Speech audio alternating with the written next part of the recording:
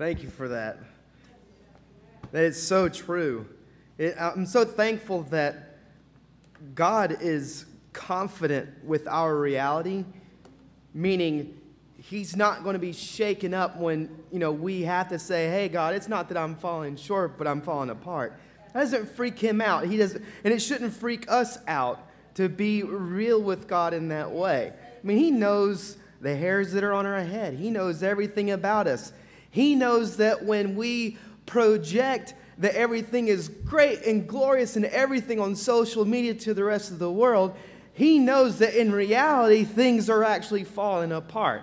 And it's sometimes for those of us who have been brought this way, or even in our own selves think that, well, people know that I'm a Christian, people know that I go to church, I can't let them know that I'm falling apart because then that'll rock my faith, it might rock their faith, because they might believe that because I'm a Christian, my life is supposed to be perfect and hunky-dory and I'm supposed to be smiling and skipping all the time.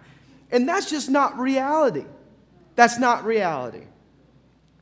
There are times when I do feel like that, when I am on a spiritual high, when I know that my Redeemer lives, when I know that He is my healer, when I know that He is my son's healer, when I know that things happen in my life that aren't just luck and isn't just coincidence, but it's His divine hand on situations. And there are those times when I am on the mountaintop, but there are times when I am in the valley of the shadow of death, when it feels like nothing is going right, when it feels like I can't do anything right.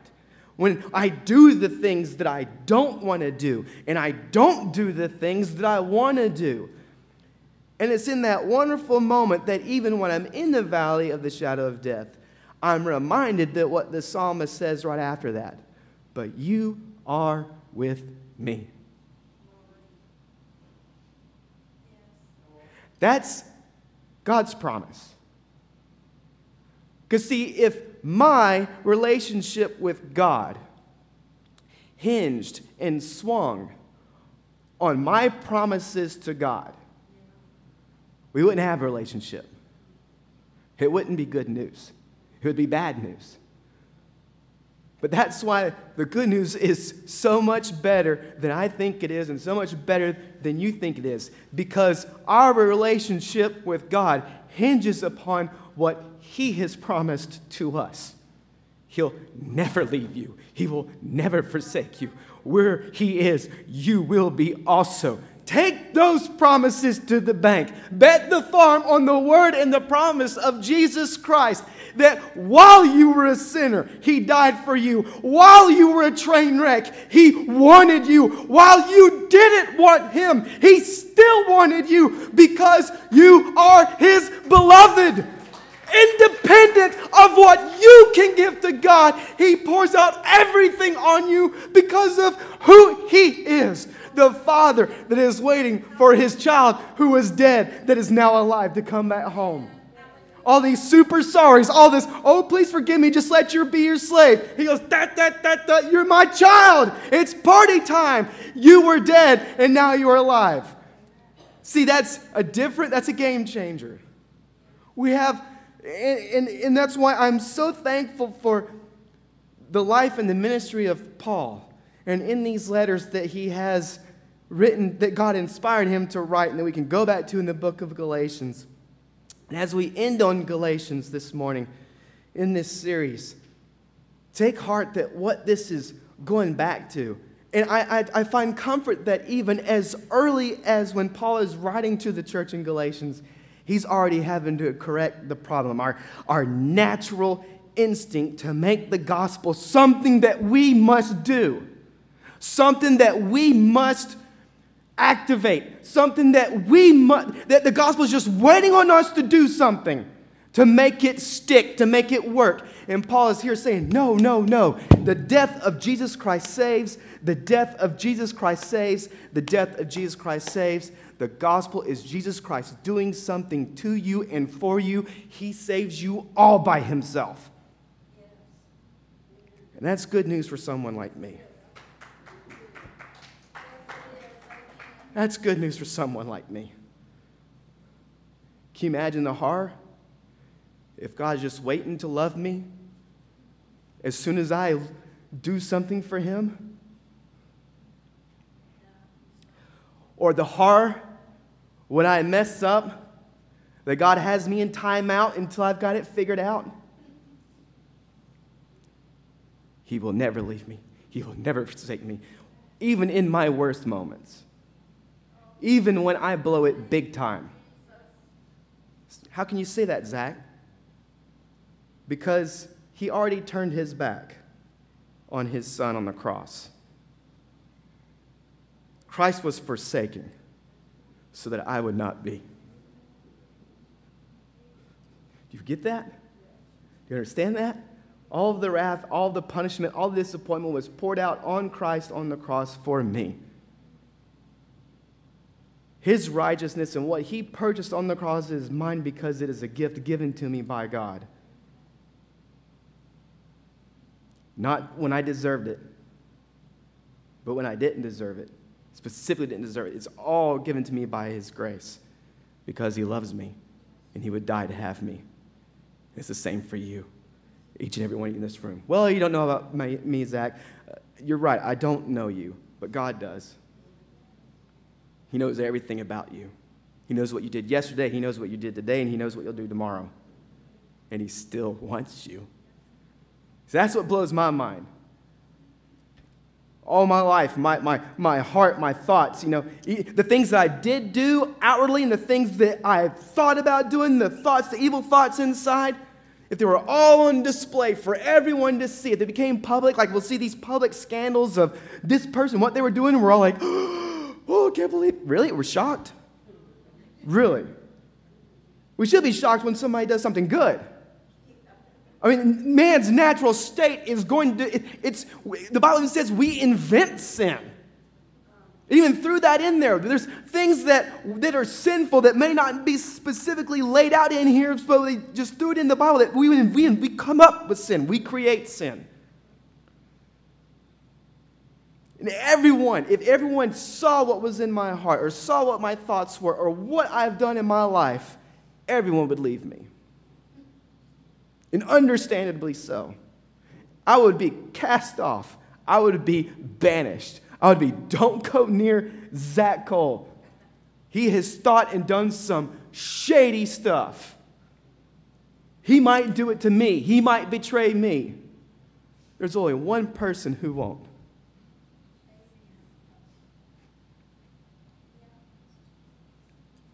There's only one person who knows everything about me and still calls me his friend.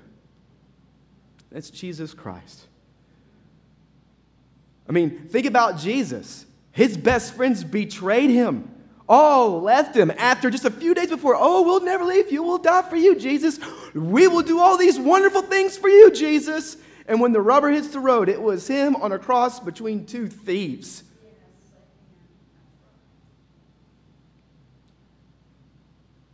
And he comes back from the dead, and they're all hiding. And he's not waiting to let him in. He just shows up right in the room. So now think about if that's you and the disciples. You've betrayed this guy, and it actually turns out to be that he's God, like he said he was. There may have been a little bit of doubt before. Maybe he's not. He's kind of died now, so I don't really know. And now he is in front of you. And see, if people betray me, think about it. I don't like to think. I'm confident that most of us in this room have been betrayed by someone at some point. Can you imagine if, fresh after the betrayal, you were in front of them and you had all the power and all the authority and everything and what you would want to do to your betrayers? And what does Jesus do? Peace be with you. Peace be with you.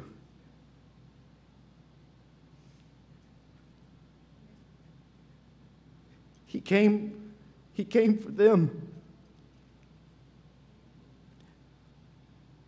while they rejected him, while they betrayed him. He hunted them down to give them his very self. He's a different kind of man. He's a different kind of God than what all these other gods that you'll hear about in this world. This one's different because he created you. And he would die to have you. And he did die to have you.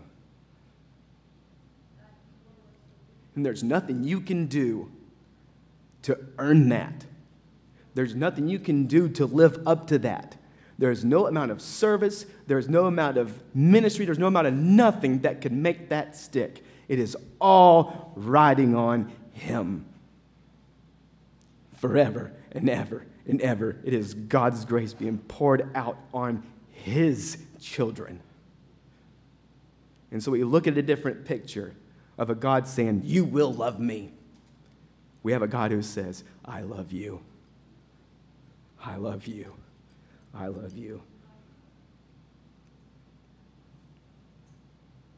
In Galatians chapter 6, we read, and this is going to help understand how to read Scripture, this passage, and how to understand the gospel, how to understand God's two words of law and gospel.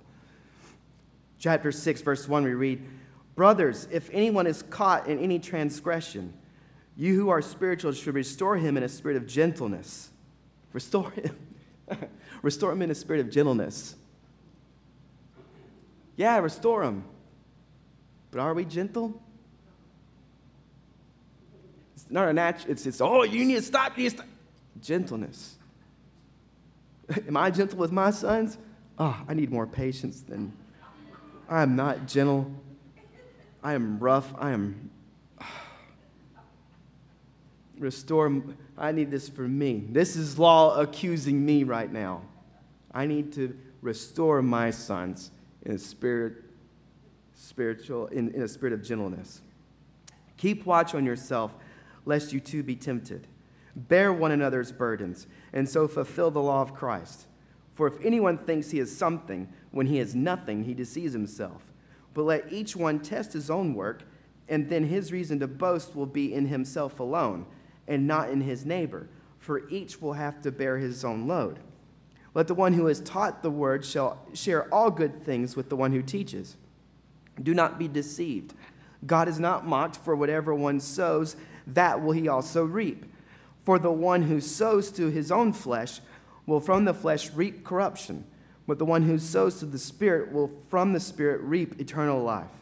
And let us not grow weary of doing good, for in due season we will reap, if we do not give up. So then, as we have opportunity, let us do good to everyone, and especially to those who are of the household of faith. See with what large letters I am writing to you with my own hand. It is those who want to make a good showing in the flesh who would force you to be circumcised, and only in order that they may not be persecuted for the cross of Christ. For even though who are circumcised do not themselves keep the law, but they desire to have you circumcised that they may boast in your flesh. But far be it from me to boast, except in the cross of our Lord Jesus Christ, by which the world has been crucified to me, and I to the world. For neither circumcision counts for anything, nor uncircumcision, but a new creation. And as for all who walk by this rule, peace and mercy be upon them, and upon the Israel of God. From now on, let no one cause me trouble, for I bear on my body the marks of Jesus. The grace of our Lord Jesus Christ be with your spirit, brothers. Amen. May God add a blessing to the reading of his word. Even in this chapter, it seems like Paul's going back and forth. It seems like he's contradicting himself here.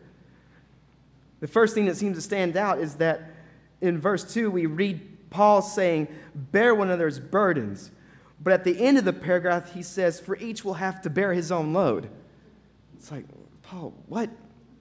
What are you talking about? How can we bear the burden of one another if each must bear his own load? It says, let each one test his own work, and then his reason to boast will be in himself alone. But at the beginning of the last paragraph, we read, far be it from me to boast except in the cross of our Lord Jesus Christ. How can it be that each is supposed to find reason to boast in his own work then? These are not contradictions, but paradoxes, which emerge when Paul looks at the same situation from two different angles, as he often does in his writings. He looks from the standpoint, in one way, of the law, and later he returns from a different perspective with the gospel. God's two words all throughout Scripture are his law and his gospel. All through Scripture. If it sounds like a command or something to do, that's most of the time that's law. If it sounds like a promise, if it sounds like something that God is giving, that is good, that's a promise, that's usually the gospel. The law is never going to be the gospel. The law can't be. That's not what it does. And the gospel is never going to be the law. They're not designed to function like the other. But so often we get that mixed up, or we sometimes we can present the gospel as if it's a law. If you do this, then God will love you. It's like, no, that's law. The gospel is God has done this because he loves you. That God has given you this because he loves you. And they must be distinguished from each other. The gospel always has the final word.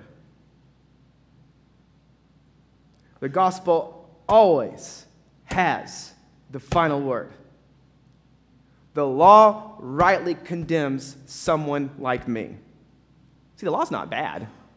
The law's good. The law points to and says what righteousness is. I am not. In my flesh, I am not righteous. I have broken the law. I have come short of the law. The law in its true value, not this watered down law of do it your best. Do it your best is not going to cut it. It is just, it will not. In a 3-time holy God courtroom, hey God, I gave it my best shot. Right. The law's standard is perfection. Jesus himself said, be perfect, like your Father in heaven is perfect. You see, there's 2 different ears that hear that. Remember, Jesus also said, whoever has, ears to hear, hear. There's 2 different types of ears that hear Jesus saying, be perfect like your heavenly Father is perfect. There's one ear that hears that as, that's something I need to now go do because God's telling me to do it. And therefore, I can do this. Or I at least better give it my best shot so that God will love me. And there's another ear that hears that and goes, that's not me. I can't do that. Have mercy on me. I'm a sinner. God, have mercy. And what's that parable that Jesus gave? With the Pharisee and the sinner. There was one Pharisee who said, thank God I'm not like that tax collector over there. And the tax collector is saying to God, have mercy on me, a sinner. And Jesus said, I tell you that man went home justified. Because he knew his only hope was the forgiveness of God. Not in himself.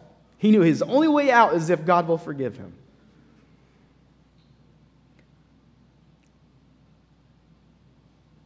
A good example of God's law and God's gospel being kind of this dynamic of one is saying this and one is saying that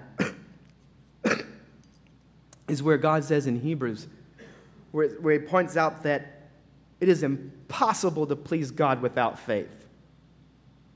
It is impossible to please God without faith. And we read in Ephesians that faith is given to you as a gift. So it literally, God's like saying, only faith pleases me. Here, have some faith.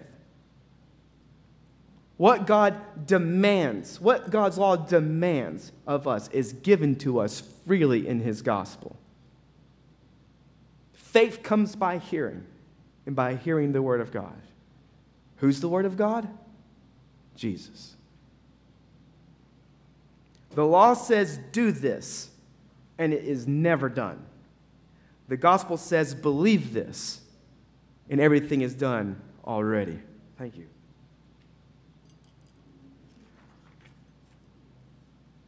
Well, does that mean we never talk about the law or give the law? Oh, no, the law needs to be given. The self-righteous need to hear the law. When I'm being self-righteous, I need the law. I need to be reminded that I am not pulling everything up by my own bootstraps. I need to be reminded that, I'm God's gift to himself, that everything is going into play because I'm making it happen. I need to be reminded when I need to be corrected, when I'm breaking the law, when I'm against the law, and I think I'm doing pretty good at it. I need to be reminded, no, you're toast without Christ. In the gospel for the broken in spirit. For someone who's been broken by the law, for someone who's been broken by guilt, shame, all this, when they are far more comfortable telling their bartender their sins than they are their pastor, that's where the church is off message. This should be place number one that we run to when we've blown it. When we have blown it big time. This ought to be a sanctuary for sinners who can come and pray and say, hey, I need prayer. I need to be forgiven. Or to even know that this is a place where they can go and hear that they're forgiven. How often is it, I can't. If people at church found out about this, whoo. And that's on us. See, we need the law.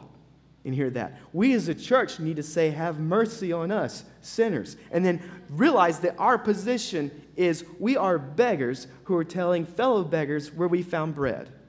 We're not God's gift to them. Jesus is. My life isn't God's gift to someone else. Jesus is. I'm free to love my neighbor. My neighbor needs my good works. God doesn't, that's correct. But don't have faith in me. Don't have faith in any Christian, anybody you know. Have faith in Christ, who has conquered and captured them. Christians will fail you. Sheep bite. They do, but we have a shepherd who's more than willing to be with us and to bring us in.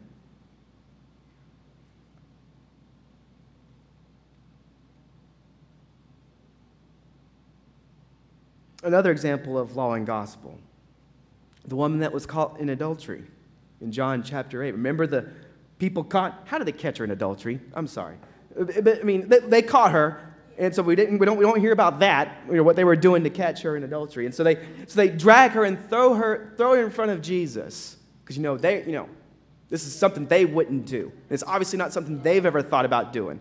But they catch her and they throw her in front of Jesus, and they're trying to catch him.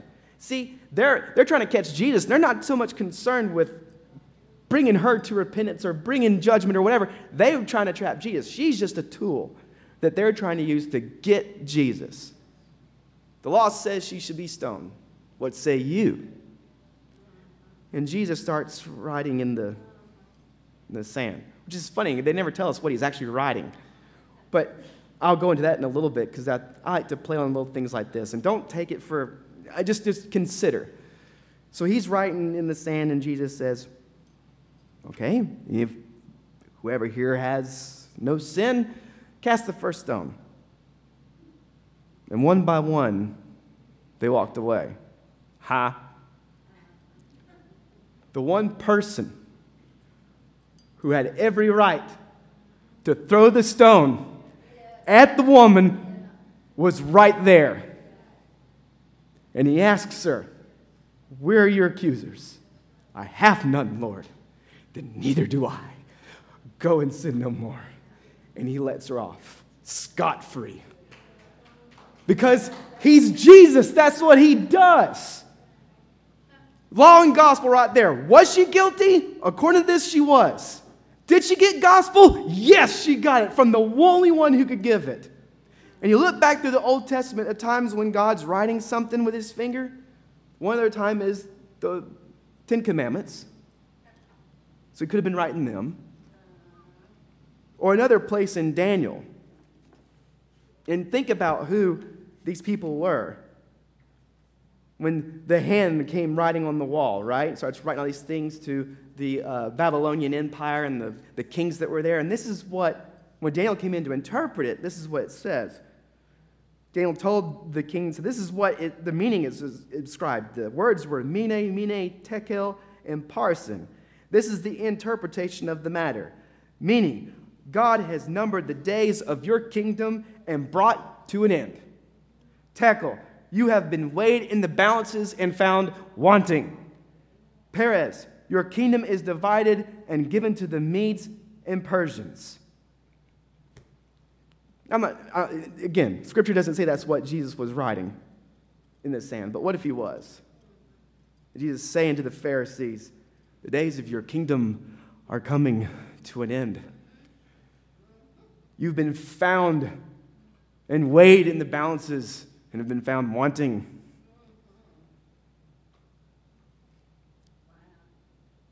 That would make anybody drop the stones and walk away. The law says that everyone will be judged by their deeds on his own work. Before the judgment of God, we only have our own works to boast in and not our neighbors. But the gospel shows us a scandalous exception. The one man whose works are worth anything, the one man whose works are worth anything, allows us to be judged based on his works, to boast in them. And so Paul happily concludes, far be it from me to boast except in the cross of our Lord Jesus Christ. He said, far be it, the cross, bet the farm on it. Under the law, we do bear our own load, an impossible load. Who can shoulder the burden of their own guilt and carry it on earth, much less to heaven? Under the gospel, our Lord Jesus Christ bears our load and frees us to help others with their burdens.